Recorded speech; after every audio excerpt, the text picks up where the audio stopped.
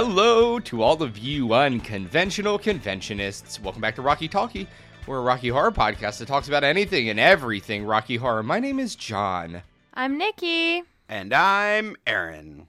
Nikki, Aaron, it is lovely to see you all again. How are we doing? What was the past week like for both of you? Anything fun and special going on in your lives? Oh man, I had an absolutely great week, John. Like, I was doing a ton of work stuff and wrapping it up right before the holiday. Meg and I had a wonderful Thanksgiving, just kind of chilling all to our lonesome here in New York City. We went out for a wonderful dinner late at night. We were able to do brunch with some family members, and that was really cool. But we got to go to this super neat, like, live jazz club and have Thanksgiving dinner accompanied by live jazz. It was super awesome down at the Flatiron Room. That was a lot of fun. But most exciting, our friend Jessie was in town, who many of you in the community might know Jessie. She was a longtime New York City cast member, one of the best Magentas that I have ever personally seen. An absolute delight. It was so wonderful to get to see her again. So she came up and we got to go out with her. That was super, super cool. So seeing some friends, seeing some family, enjoying the holiday. That's what I've been up to. What have you guys been doing? I forgot that Thanksgiving was this week, honestly. That, just took me by surprise. I was like, whoa, that's a holiday that happened. Right? It was kind of swag. I did my usual 2 Thanksgivings, which I haven't realized, when you're a kid, having 2 Thanksgivings is so cool, because it's at 2 o'clock you have mashed potatoes, and then at 6 o'clock you get to have them again. I'm an adult, so I had a serving of turkey and was ready to go to sleep, and then I had to drive 40 minutes to the second Thanksgiving and do all the hellos, and I was like, this is way too much for me. I was in bed by 8 p.m. that night, but it was very swag. I like Thanksgiving. I like the food. And then yesterday, FNS did our show at the House of Independence, which was fucking insane. Oh, hell yeah. How'd that go? So crazy. It was okay. They said that there was going to be standing room. And, we all do Rocky Horror. I hear standing room and I get nervous because the idea, I didn't know, I've never been to the venue. So the idea of just doing a show where there's a bunch of people standing around doesn't seem too cool. It was awesome. They had the seating in front of the stage and then the standing room in the back. And there was just so many people fucking around and dancing and vibing and clustered. And it was so cool. It was awesome. And the audience was insane. It was so much fun. And the venue was just incredible. All the staff was incredible. I had a great time. That's awesome. Yeah. Love it. But how are you, John? So Thanksgiving sucks, and it's a bad holiday, and I hate celebrating it. However, immediately after Thanksgiving is the best holiday of the year, which is in fact Black Friday. Oh, god damn it. Hell fucking yeah. Black Friday can kiss my cheeks in the best way. So I went out with my friend Craig. Shout out to Craig. He doesn't listen to the podcast, but I went out with Craig at 5 a.m. Friday morning, and we went to Old Navy. We went to Best Buy, we went to the mall, we went to Target. This is all in suburban Philadelphia, by the way. Suburban Philadelphia, not up here. And I walked away with $230 worth of new clothes and swag and merchandise and just chef's kiss. So Black Friday is one of my favorite days of the year, so the savings are just unrivaled in the suburbs of Philadelphia, so that's why I go home. I don't even go home for Thanksgiving. I go home for Black Friday. Oh, man. Meg can agree with you on that one. Black Friday is Meg's absolute favorite holiday of all time, mostly because she likes to punch people and buy things. Yeah, it's fantastic. I can attest to that. I also love punching people and buying things. She was so disappointed this year, though, because, we live on Fifth Avenue, right? There are so many amazing stores right by us. Not a single fucking one of them did anything for Black Friday. They closed the night before, and then didn't open until noon the next day. Fuck that. Yeah. Meg, next year, if that happens again, you can come with me down to Philly, and we'll do Black Friday in the Philadelphia area. It's way better. So yeah, we did that, and then for everyone who is listening, we are recording this on a Sunday, so that means tomorrow is Cyber Monday, which is the second best day of the year. So I dropped about 200 something bucks on Friday, and I'm probably going to drop like another 200 something bucks tomorrow on Cyber Monday. So may the savings be ever in all of your favors. I can get behind Cyber Monday. I mean, nothing says, happy holidays like paying the exact same price you would have paid 3 months ago for something on Amazon. Exactly. And with that, let's get started with our first segment, which is Global News. It's Bing round. bong.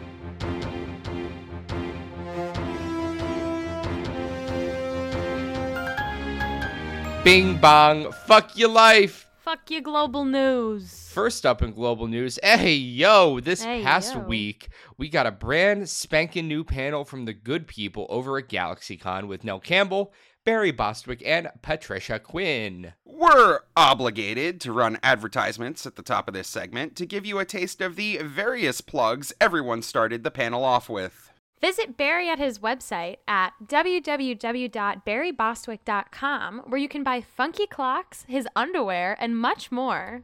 Visit Nell's yet-to-be-published site, littlenellcampbell.com, new and coming soon. Not that Little Nell has any idea when. And lastly, visit Patricia Quinn's site at patriciaquinn.co.uk, which is a non-for-profit site run for Pat by a mega fan named Katie. Woohoo! Now that we've got that out of the way, we're going to give you a little rundown on the most fun bits.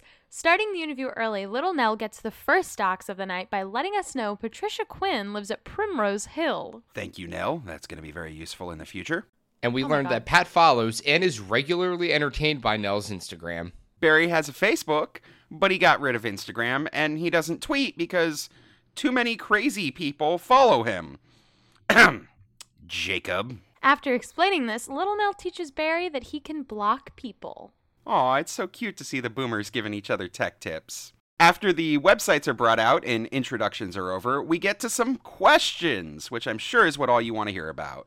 First up, funniest behind-the-scenes moment. Is it just me, or does everything we say about GalaxyCon involve the same 3 people being asked the same 3 questions? Yes, but for each panel, there's a chance that they'll mix up their answers, and then the piece becomes primo Rocky Horror content. While Barry couldn't figure his answer out, he was adamant that the filming for all the pool scenes was very cold and not at all funny. What a great answer, Uncle Barry. And in what will come as absolutely no surprise to fans of Little Nell, it turns out she's the fun, slutty one out of herself, Barry, and Pat.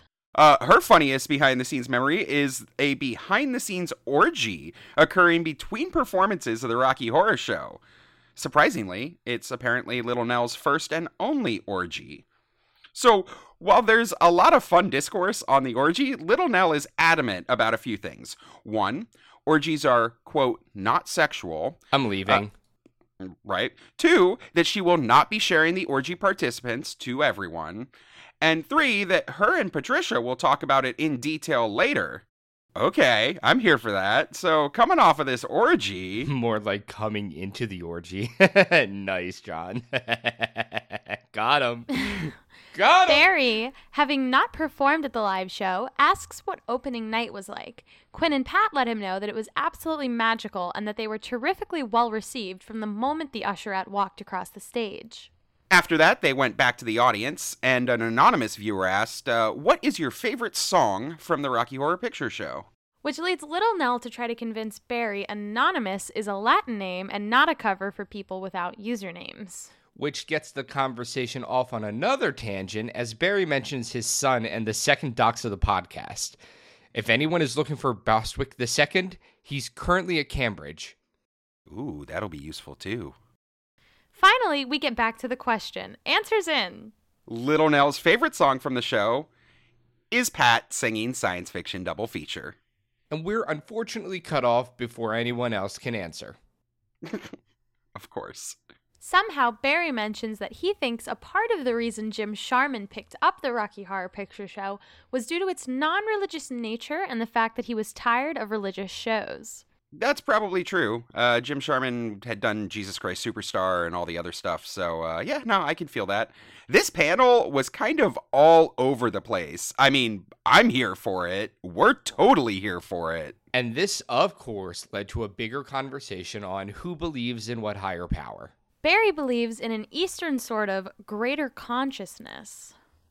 Little Nell doesn't believe in God. And Pat Quinn likes her religious privacy.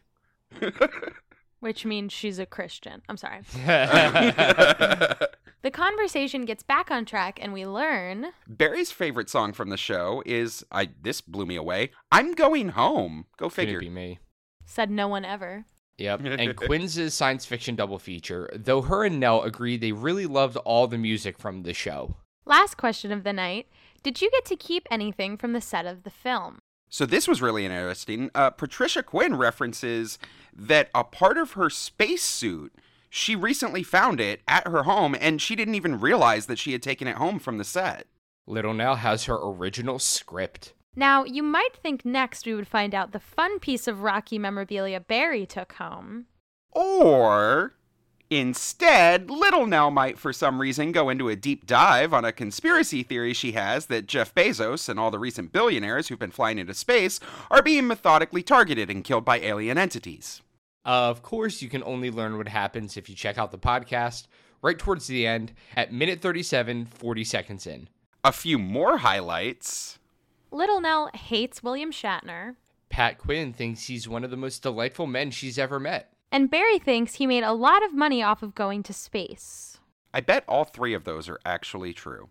So next question, if each person could have planned and taken any one thing home from the show... Barry would have taken his original pair of underwear in an answer that he turned into an advertisement for his undergarments. Little Nell would have kept her first outfit, the tailcoat, hat, and tap shoes. Me too. And the conversation veered off track before we could get anything out of Pat. So, like always, this GalaxyCon panel was really fun, and some of the tidbits we've mentioned are just a small taste of the conversation. You can, of course, find the whole thing at the link available in our show notes. Next up, if you're looking for some great holiday gifts for the Rocky nerd in your life, an online shop called You Wouldn't Believe It has recently posted some new additions to their Rocky Horror wood carving line. Wood. Oh my god. We've spoken about this company on the show before, but for those of you who may have missed the story, a Londoner named Mike was diagnosed with adult-onset ADHD and ASD back in 2019 and decided to take up wood carving art as a way of dealing with the diagnosis and symptoms. He grew to love the creative outlet making custom wooden art provides and opened up his own small business called You Wouldn't Believe It, where he creates three-dimensional wooden art for different movies and TV shows, as well as making custom commission pieces for clients. A few months ago, Mike was on Facebook promoting his new Rocky Horror piece, Frank seated on a pair of big red lips. And just this week, Mike has been back on the Rocky groups promoting two brand new themed Rocky projects. The first is a hand-painted wooden plaque featuring Brad and Janet in front of the Home of Happiness Denton sign. You know, right before Brad proposes. Beneath them are the words, "Damn it, Janet, I love you." The product description reads, "A declaration of love for anyone who happens to be called Janet. This would make the perfect gift for anyone called Janet. If you don't know anyone called Janet, buy it for yourself and change your name to Janet. You wouldn't," it's very cute. That's cute. "You Wouldn't Believe It is not responsible for anyone who changes their name to Janet in order to purchase this item. I will also not be held to account for customers having 'Damn it, Janet' stuck in their head like an annoying earworm for eternity as a result of purchasing this item." Thanks, that's going to be... Now I got to listen to that for the next hour. Damn right. Each piece has been cut out of various thicknesses of birch plywood to give each character some depth. It's then painted, spray painted, and varnished in a gloss finish. These gorgeous plaques can be purchased for the low cost of £95. That's about $125 in freedom bucks, or roughly 24 Frank jackets. And speaking of Frank jackets, the second piece up for grabs is a Frankenfurter holiday ornament featuring our favorite sweet transvestite dressed in his full sweet tea ensemble, topped with a Santa hat. These ornaments are still in the process of being made in small batches. Mike has 2 batches underway already, and all of those have already been claimed. Way to go, Mike. Make that money. The ornaments retail for £25, that's $33, or roughly 90 Frank jackets plus shipping. I don't think that's the correct exchange rate for Frank jackets. It's not 90 Frank jackets. That's like not even the price of a single pin that's on that Frank jacket. You're an idiot. If you're interested in purchasing one, you can message Mike directly on Facebook and he'll custom make you one of your own. Details can be found on his Facebook promotional post, along with a super cute photo of the ornament. All of this is, of course, linked for you in our show notes. And with that, let's head on over to everyone's favorite segment. Community news. Thank you, Aaron. First up in community news, the Ordinary Kids out of North Jersey will be hosting an extra special crossover show featuring performances from Rocky Horror Picture Show Hoboken and the Tesseract Players of Boston. Oh, I mean, you all know we here at Rocky Talkie love a guest performance show. And the idea of getting 3 casts together on the same stage, now that sounds like the best time. Have you guys ever done 3 casts on stage together outside of a con? I think our cast might have at some point. I just can't think of any particular instance outside of like all the New England people technically belong to 1,000 casts apiece. Yeah, that was going to be my answer. I was like, yeah, Rowan and Harley perform with us kind of regularly before the pandemic, and they are both on at least 2 casts each. So, like, that technically counts. Right? I mean, Rowan shows up for an event, and great, you got 6 casts represented. Right. I feel like if you would count Rocky Horror alum as a second cast, we've had plenty of shows where NYC alum Phil has performed alongside of like us and then Harley or us and then Rowan or something like that. Yeah, I always love those shows, not just because you get to see people that you don't normally see, but because you get to see all of the different interpretations and just the little things that are slightly different. Like, oh, you guys block the elevator over there. And, oh, okay, I didn't know we have aisles in this theater to use. You know, that kind of stuff. Oh, you know what? I actually do have an answer for this. Ooh, do tell. Yeah, I do. Now that I think about it, I thought about it. Okay. So aside from all of that with Rowan, Harley guesting with us, Phil coming back if you count the alums, there was one time we actually did have 3 casts on one stage, and it was in Pittsburgh. So me and Savannah, who are both part of NYC, went out there to perform in a regular one-off JCCP show. We were Riff and Magenta, and then additionally 13 from RKO was out there with us as well. I don't remember exactly who 13 played, but 13 was there, me and Savannah were there, and then JCCP was there. So that is definitely 3 casts on one stage. All right, 3 casts, 1 stage. My favorite. I'm going to thepiratebay.com right now. What? Nothing? What It's about all you, good. Nikki? I have absolutely nothing. Cool. Well, it sounds like the best time. Congrats to the Ordinary Kids for getting a bunch of the community together for something so fun. For anyone in the North Jersey area, the show will take place on December 11th at 9 p.m. at the Claridge, a historic theater in Montclair, New Jersey.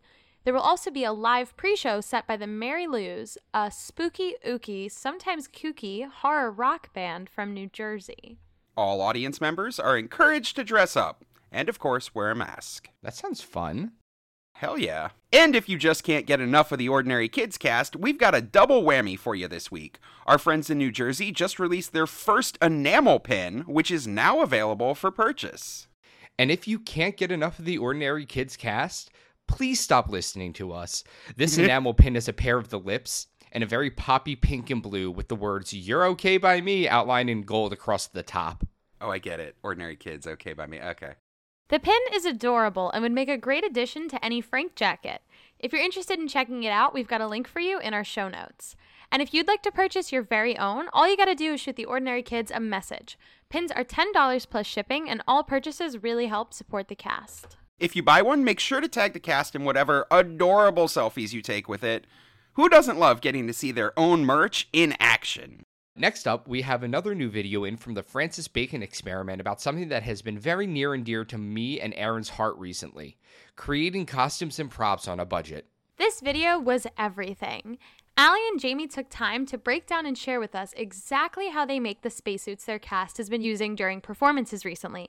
These are absolutely not Edge Creations level accurate suits, not by a long shot, but they look great, are ultra affordable, and look super easy to transport to and from theater venues.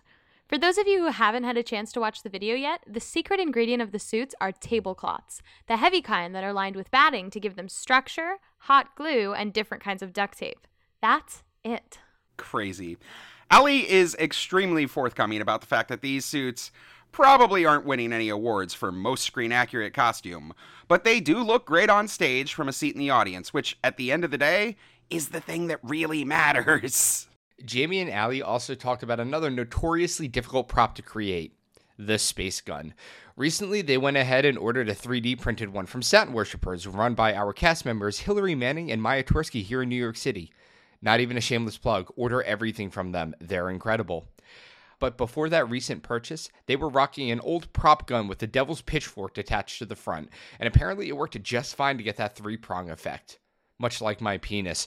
The moral of the story with all of this, as Ali very succinctly put it, is that there's no wrong way to Rocky. We're all just trying to put on a good show, and if high-price items like custom spacesuits aren't in your budget right now, it doesn't mean that you can't still put on a great show.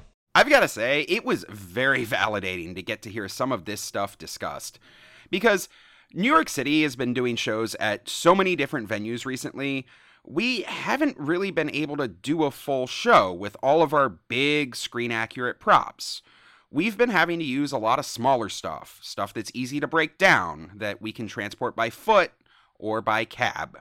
So, for example, we have a big, nice wooden tank that we used to use at all of our shows, pre-Patagonia, and we kept it in a closet in our theater. But right now, we haven't got a permanent theater, so getting to use that tank would be pretty much impossible. So instead, we've just been using 2 light stands that you just go get at like Home Depot, and a red bed sheet that's just spread across them and tied to the top. Works great. Does it look anything like a tank? Absolutely not. It looks like a red bed sheet hung up on 2 light stands. But does it get the point across to the audience? Yup. Does it give us a tank-like structure for Janet and Rocky to do touch-it in? Also, yup. Yeah, and we've been kind of compromising in this way on a bunch of stuff. One of the things that everybody always wants to have is a nice throne for Frank to sit on during, sweet tea. But hauling that around is an absolute no-go. But every single venue is going to have a folding chair, so we went ahead and picked up some of those like seat covers that you see like at weddings and stuff. You know how they put nice seat covers onto shitty chairs to make them look kind of cool. Well, you can go get a black one, and you can also get like a silver like kind of accent piece that goes around the back of it. Slap those 2 things together, and you've got a makeshift throne. It's pretty great. We've also been picking up smaller hand props that aren't perfectly screen accurate, but are small enough to be easy to transport. Things like a very small bouquet. Things like some toy weights for Rocky. We've got a nice small form factor pickaxe that works very well. Things that, you can kind of just say it's close enough because it's only on screen for a little while. Yeah, FNS does a lot of like prop workarounds, and the cutest one we have is instead of like a transducer wall that a lot of casts have, it's a sign, and our director like put LEDs into it so it like lights up with a switch, and it's supposed to be like the sonic transducer that Riff and Magenta used to like freeze all the people. And we put it on an audience member, and it opens up like another chance to pull people on stage and to change like their Rocky Horror experience. And it's just really cute and really awesome. I really like that one a lot. I absolutely love that one. When the lights light up on it, the first time I saw that from you guys, I was just like, oh, well, that's clever as shit and looks awesome. Yeah. I mean, this whole topic is something that I've kind of been struggling with personally since we've returned to performances. Like, I take a lot of pride in keeping screen accurate. So the idea of fully embracing budget and transportable options, that's been really difficult for me to reconcile in my head. But at the end of the day, it helps to keep in mind that it's not about us as performers. It's not about what we specifically like. It's about the show that we're putting on for the audience. And as long as they're having a great time and they're enjoying themselves, like, they don't give a single fuck what the tank looks like. Just that, Janet and Rocky are behind it, hamming it up while he grabs her boobies. God, I wish that were me. So thank you to Ali and Jamie over at Francis Bacon for sharing all these tips and insights with us, while also being very validating. If you want to check out the whole video, it's linked for you in our show notes. And if you've got some budget costuming tips that your cast uses, write them in to share with the community. I know lots of casts could probably benefit from your tips the same way that we're all being helped out by Buffalo. Just go to our website, RockyTalkiePodcast.com, and fill out our form to share with us. Did somebody say boobies? Jacob, that was like 3 lines ago. I know. I know, my spidey senses started tingling and it took me a sec to get my computer booted up. I'm sorry, I really gotta work on that reaction time. Well, since you're here, we've got a write-in this week, and I guess you can help us read it? This week, the write-in is from Harley in New England, and they write, Hi, friends!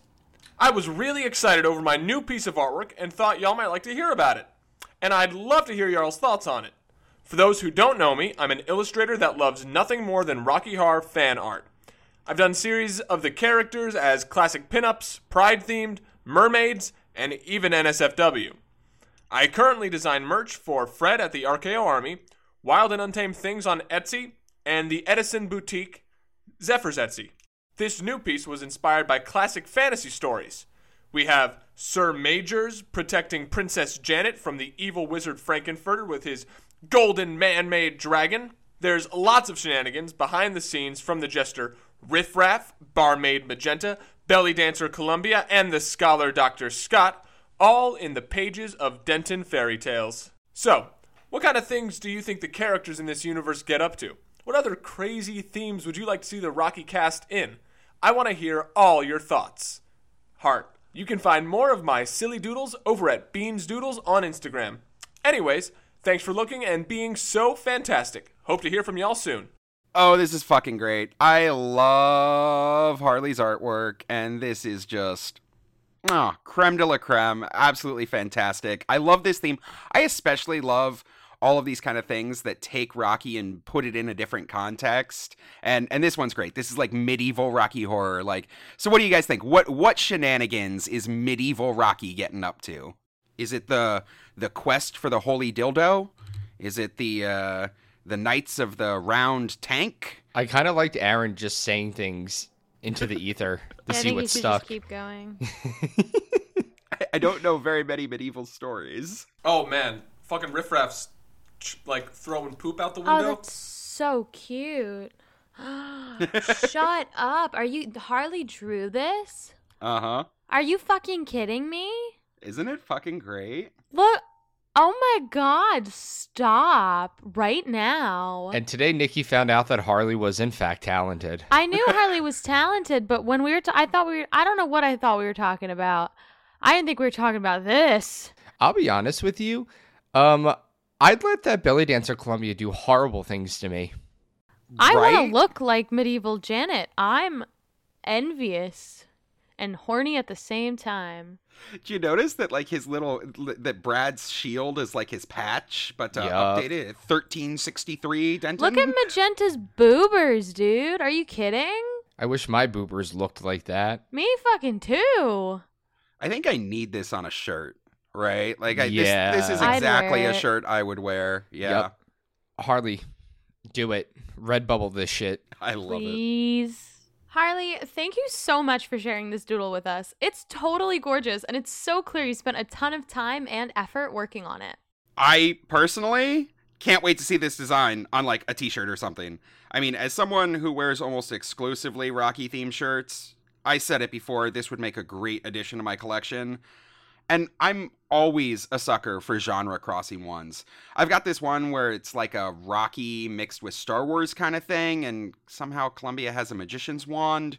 Anyway, I mean, this beats that out for originality. Like, I have that Friends shirt, like the Frankenfurter's Friends like looking one. That one's kind of cool too, but you know, man, I just give me these sweet, sweet, sweet crossovers. Well, while we're talking about crossover art, Harley has come up with a little bit of a surprise for us that we wanted to open up on air. Oh my God! I don't know if y'all remember, but about a week ago in our show's group text, we were talking about having some promotional art commissioned.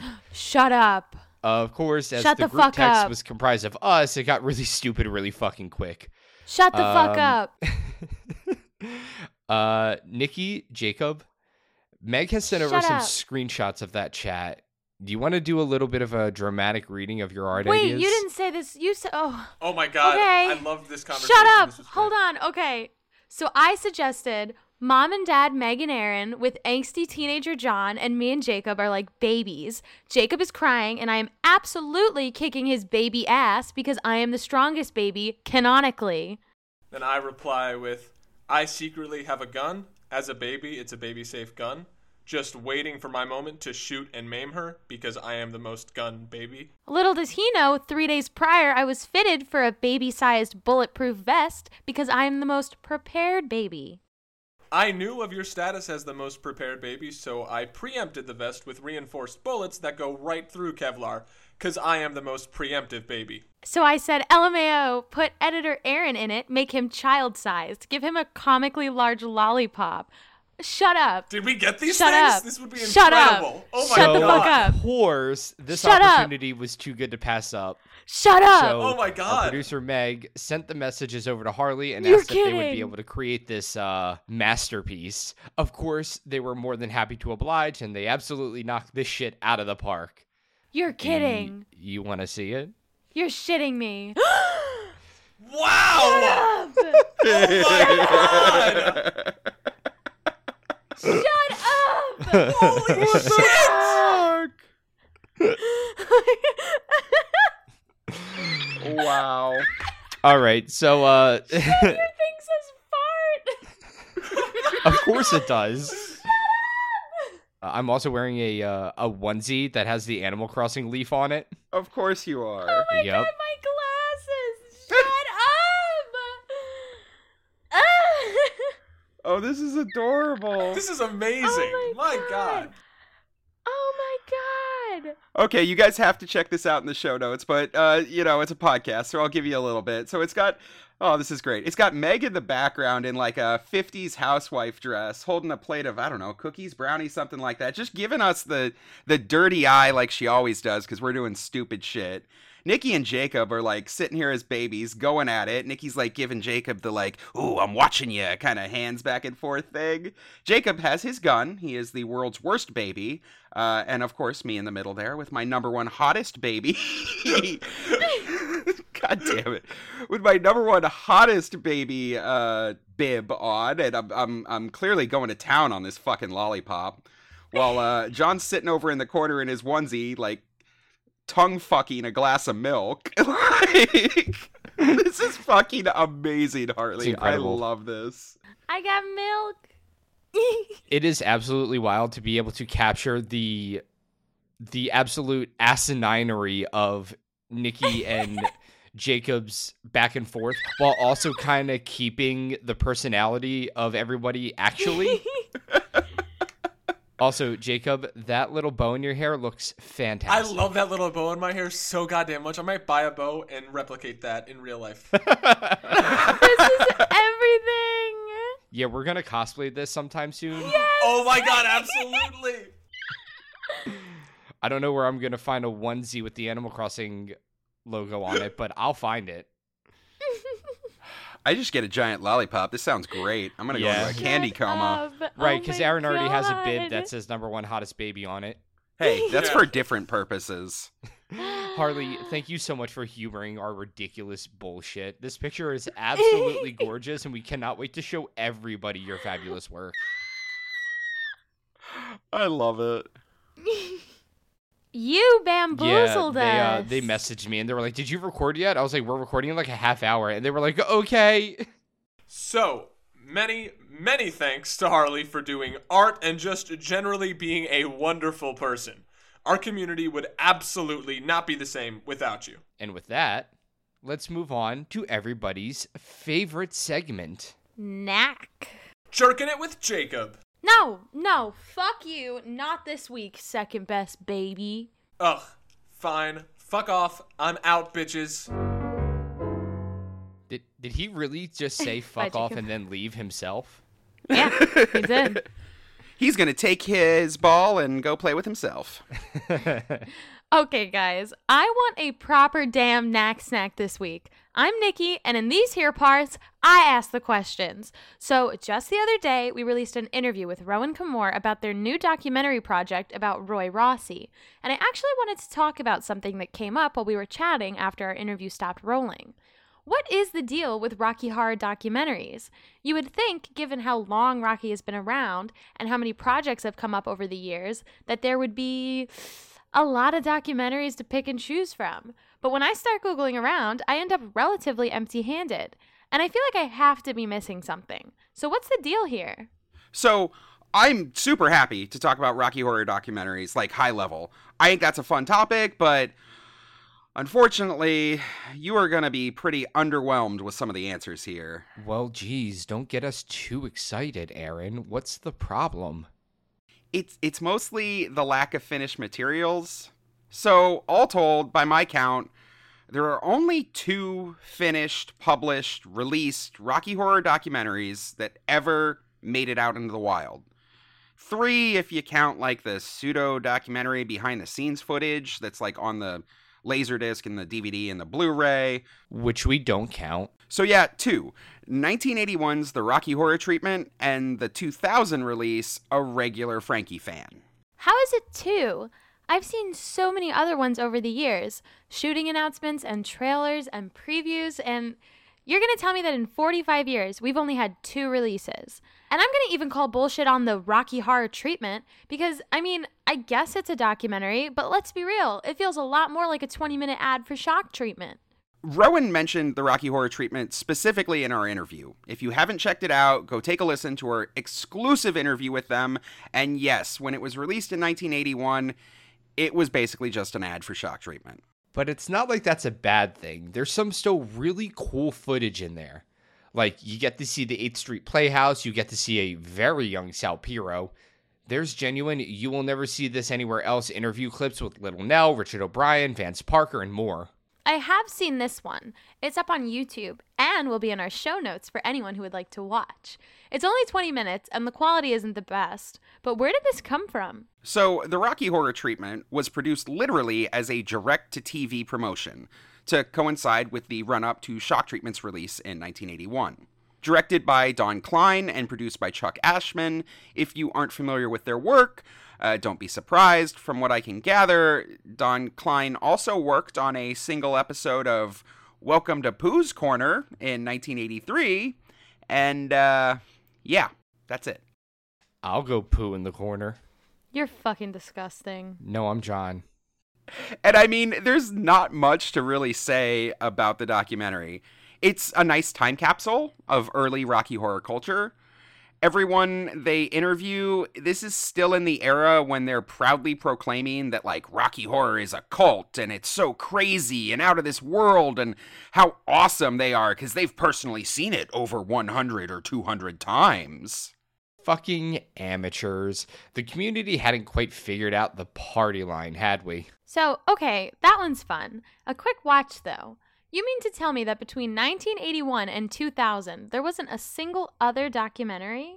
I mean, if there's one thing the community is good at, it's starting on projects that run into obstacles or just completely lose steam. There were a handful of announced projects over the years, but nothing was ever actually released. The closest thing came with the 1990 VHS release. There was a short blurb at the beginning of the tape that reminded viewers to keep watching after the credits roll for an exclusive look at the Rocky Horror phenomenon. But all you really got for sitting through the entire end credits was a 6-minute blurb using some updated footage from the 10th anniversary, or maybe it was the 15th, and they still had to cut in footage from the Rocky Horror Treatment to get to a 6-minute runtime. That's disappointing. And not even a proper documentary. That's more like a special feature. Which, if you're looking for something that, while not framed as a documentary, is exclusive interviews and never-before-seen footage, take a look at the behind-the-scenes footage that features Jim Sharman, Richard O'Brien, and Tim Curry. Those interviews were done on set during filming, and it's cut together in a way that at least vaguely tells the story of Rocky's origins. But I wouldn't even call it produced. It's edited for the sake of making it coherent, not like you would produce a narrative with that documentary. Yeah, that's available on the DVD and the Blu-ray. You can go check that out.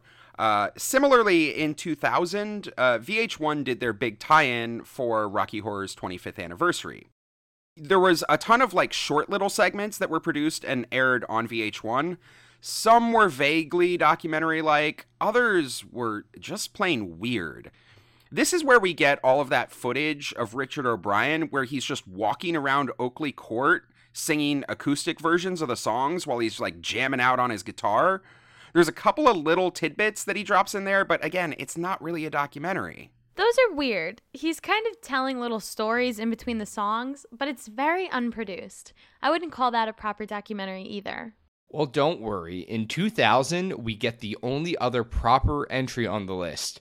It was called A Regular Frankie Fan, and it was written, directed, and produced by Scott Mabbitt. This is the one that I think a lot of the community has seen. If you haven't, go hunt down a copy. You can still find it on DVD, like, relatively cheaply. I think there's even a copy somewhere on, like, Vimeo or something. Anyway, it's not that hard to find. Almost the entirety of the documentary was filmed at Southern California theaters in the run-up to the new millennium. Mainly, it features Barely Legal, Sins of the Flesh, Midnight Insanity, and a handful of others. Just like the Rocky Horror treatment was a time capsule of late 70s, early 80s Rocky, A Regular Frankie Fan is basically the same vibe, just 20 years later. I'm pretty sure I watched this with you, Aaron. I know Meg likes to show this one off because it's, well, frankly super absurd. You said frankly. Nice. Reviews online for A Regular Frankie Fan are pretty mixed. For the non-Rocky folks out there, they seem to bemoan that it really doesn't do a great job actually telling anyone about Rocky. It comes across disjointed and with a lot of random stories from community members that are barely related to Rocky. And when they do actually talk about Rocky, it's the same 3 points. The Rocky party line was out in full force by 2000. Rocky is sexy, Rocky is weird, Rocky is accepting and a place for everyone. Ta-da! Personally, this was one of the first glimpses into the wider community that I had when I first joined. I picked up a copy of this in the very early 2000s, probably 2004, 2005, after I had joined my first cast, but before I had really delved in head first. I was like following the discussions on the news group and all that, so this documentary was a nice way to put some faces to some names. People like Mark Tomeno, Liz Stockton, Becky, Bill Ong, lots of the big names from the 90s and 2000s over on the West Coast scene. I could not tell you who a single one of those people are. I never saw this thing, and honestly, I think it's a little too cringe for me to really want to sit down and watch. Like, I ain't got time for that. Yeah, I think that's kind of the takeaway here, is that if you aren't involved in Rocky, like deeply involved in the community, this thing didn't have a cohesive story. And if you are involved in the community, you're seeing people who, certainly by now, many of them have been out of the community for going on 20 years at this point. You literally have people in this that were involved in Rocky before current cast members were even born. I don't like that at all. Suck it, boomer. But I mean, what else even is there? Like, as far as I know, this is the only documentary that has been given a proper release. And when you look at the production quality, you can see some of the sacrifices that they had to make to even get it out the door. There's no licensed footage of the actual film. There's only covers of a few songs, no interviews with the big name actors or anybody from the production team. The footage quality varies greatly. Much of it shot on early generation digital video cameras. Like, the audio isn't great. Honestly, one of the cooler things, though, is that they got Paul Williams to do the narration. Who's he? He played Swan in Phantom of the Paradise. Maybe you remember him as El Sleazo Pianist, right? From the original Muppets movie? Not ringing a bell. He's mostly known as like a songwriter. He wrote for Three Dog Night, Karen Carpenter, and his songs were sung by Elvis, Sinatra, Streisand, stuff like We've Only Just Begun and Just an Old-Fashioned Love Song. And the Muppets, he worked on Rainbow Connection. Nope. God damn it. Absolutely not. None of this. I love my Kermie. Huh? Are you alright? No, I'm John. Okay, well. Bing He's Miss bong. Piggy. Fuck your life. So those are the only 2 documentaries that were ever completed. But what about the others? Can we talk about those? Okay, so in the interest of completeness, I am happy to talk about Rocky Horror Saved My Life for a few minutes. But just so our listeners know, I don't have any more information than you do.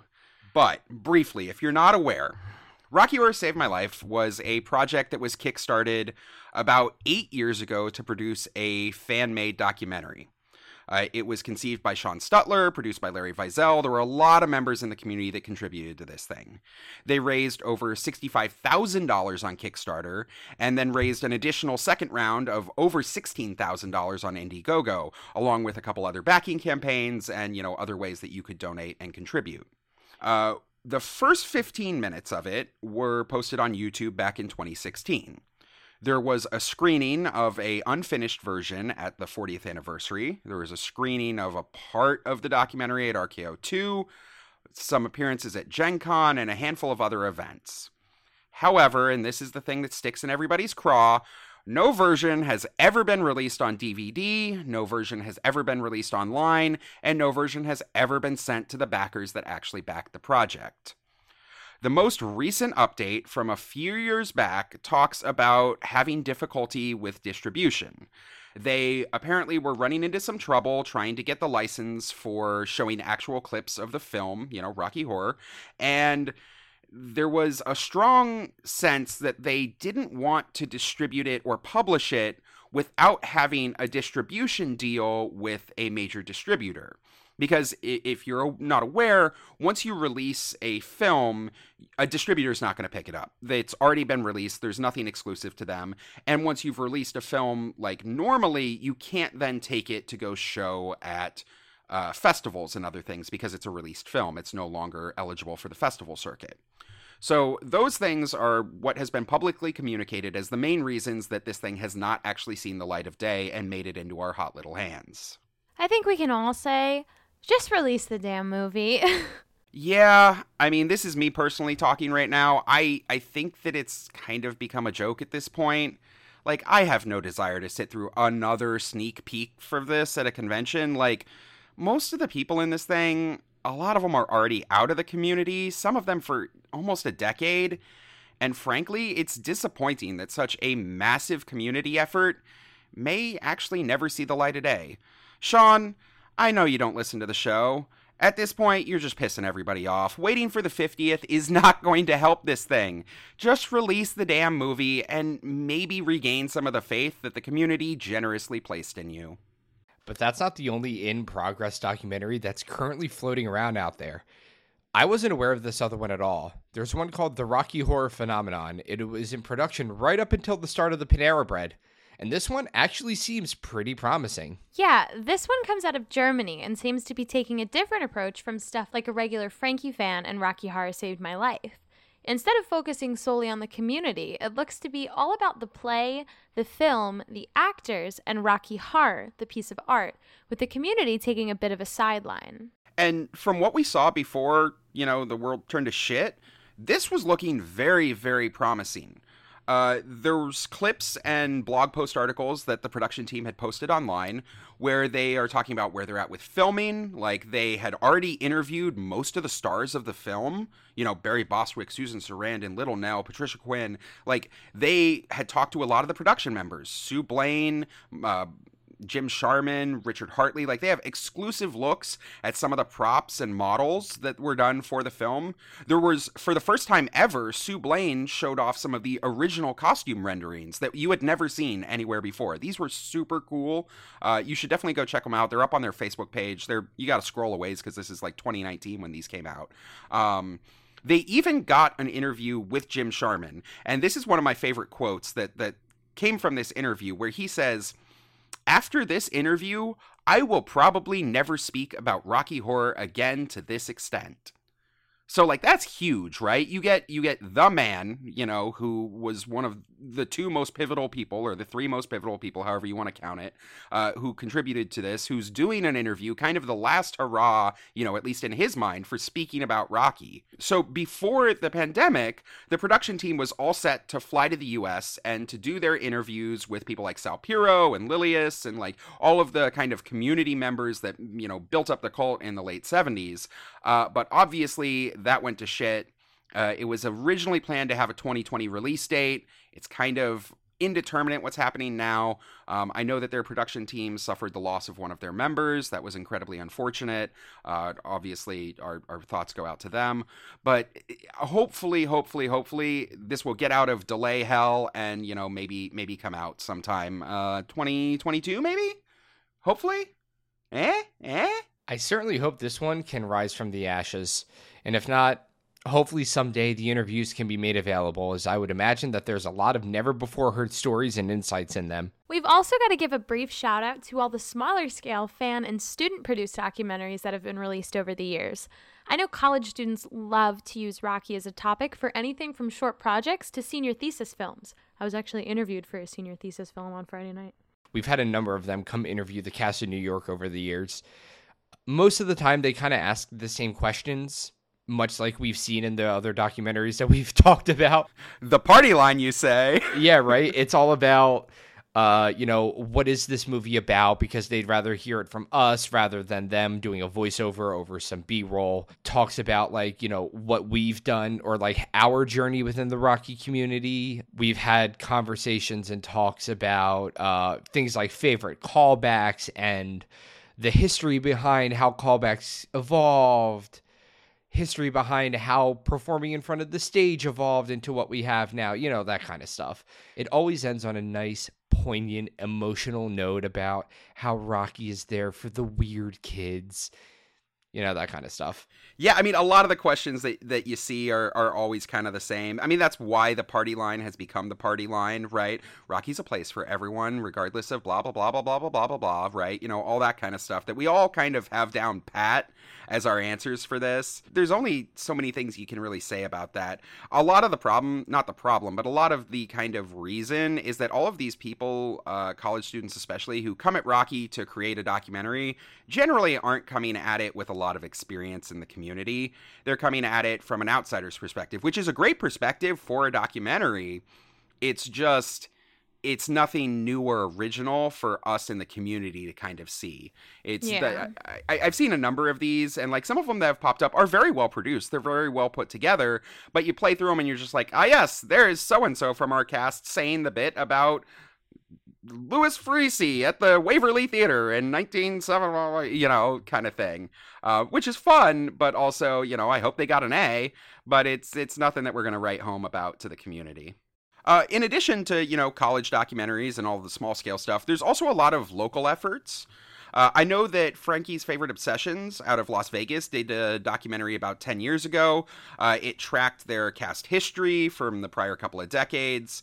And there's also a number of smaller segments that people have put together that have been shown at conventions, either as pre-shows or fun little one-offs. Those are always fun to see. And generally, when they're community produced, they have a different kind of edge to them, a different kind of angle that is always, fun to take a look at. And I hate to be the one to mention it, but we should probably talk about all of the documentary footage out there around the Rocky Horror remake from 2016. Or we could fucking not. Oh, why not? This one's actually kind of interesting because it's a look at what kind of deep exposure to the cast and crew you get when documenting modern films. So in the run-up to the remake's TV premiere, there was just a ton of footage that was published on YouTube and on Vimeo and all over social media.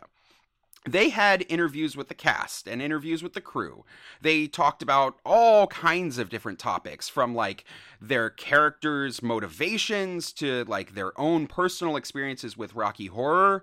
There's even a bunch of exclusive looks at costumes and props and the sets. I mean, I used a bunch of this footage in order to recreate the Eddie and Columbia costumes that Meg and I wore for Halloween a few years back. Yes, we did Eddie and Columbia remake costumes, and they show, all this kind of stuff. Meg was sitting there scrolling through them while she was making her Columbia costume. I was doing the same thing, screen capturing them to try and get, the high resolution version of the image that's on Eddie's t-shirt and stuff. These were fantastic resources. It's just a shame that they're about the remake. I mean, really, it's all the stuff we wish we had from the original film. Fox's marketing department really went all out to try to give the fans exclusives into the production process. It's just a shame the remake sucked. And that's our show. We want to thank Carly for their write-in and for sharing their gorgeous art with us. Crying. We'd also like to thank Rowan for joining us on air last weekend to talk about their doc, A Portrait of Roy Rossi. That convo aired a few days ago as a special bonus 10/47/11. If you haven't gotten to check that out yet, please do yourself a favor and go listen to it. That film is going to be fucking awesome, and we're all super excited for it. And as always, we'd like to thank Jacob for writing and being on air with us this week. We'd also like to thank Aaron from Tennessee for all of his help with editing. Aaron's the only 10 I see. Shut up. If anyone has a question they'd like us to answer on air for Nikki Asked a Question, or some community news they'd like us to talk about, or even just a cool story to share with the community, we'd love to include it in our show. Just go to our website, that's rockytalkypodcast.com, and fill out our contact form to tell us all about it. If you're enjoying Rocky Talkie, please help us out by rating, reviewing, and subscribing to the show. It makes the podcast more accessible to new listeners, which really helps us grow the show. And if you want even more Rocky Talkie content, check us out on Facebook, YouTube, Instagram, and TikTok, all at Rocky Talkie Podcast. We'll talk to you next week. Bye! See ya! Pussy! Bing bong, fuck your life. What's up, baby? Take me out to dinner. I really need to go watch this TikTok video.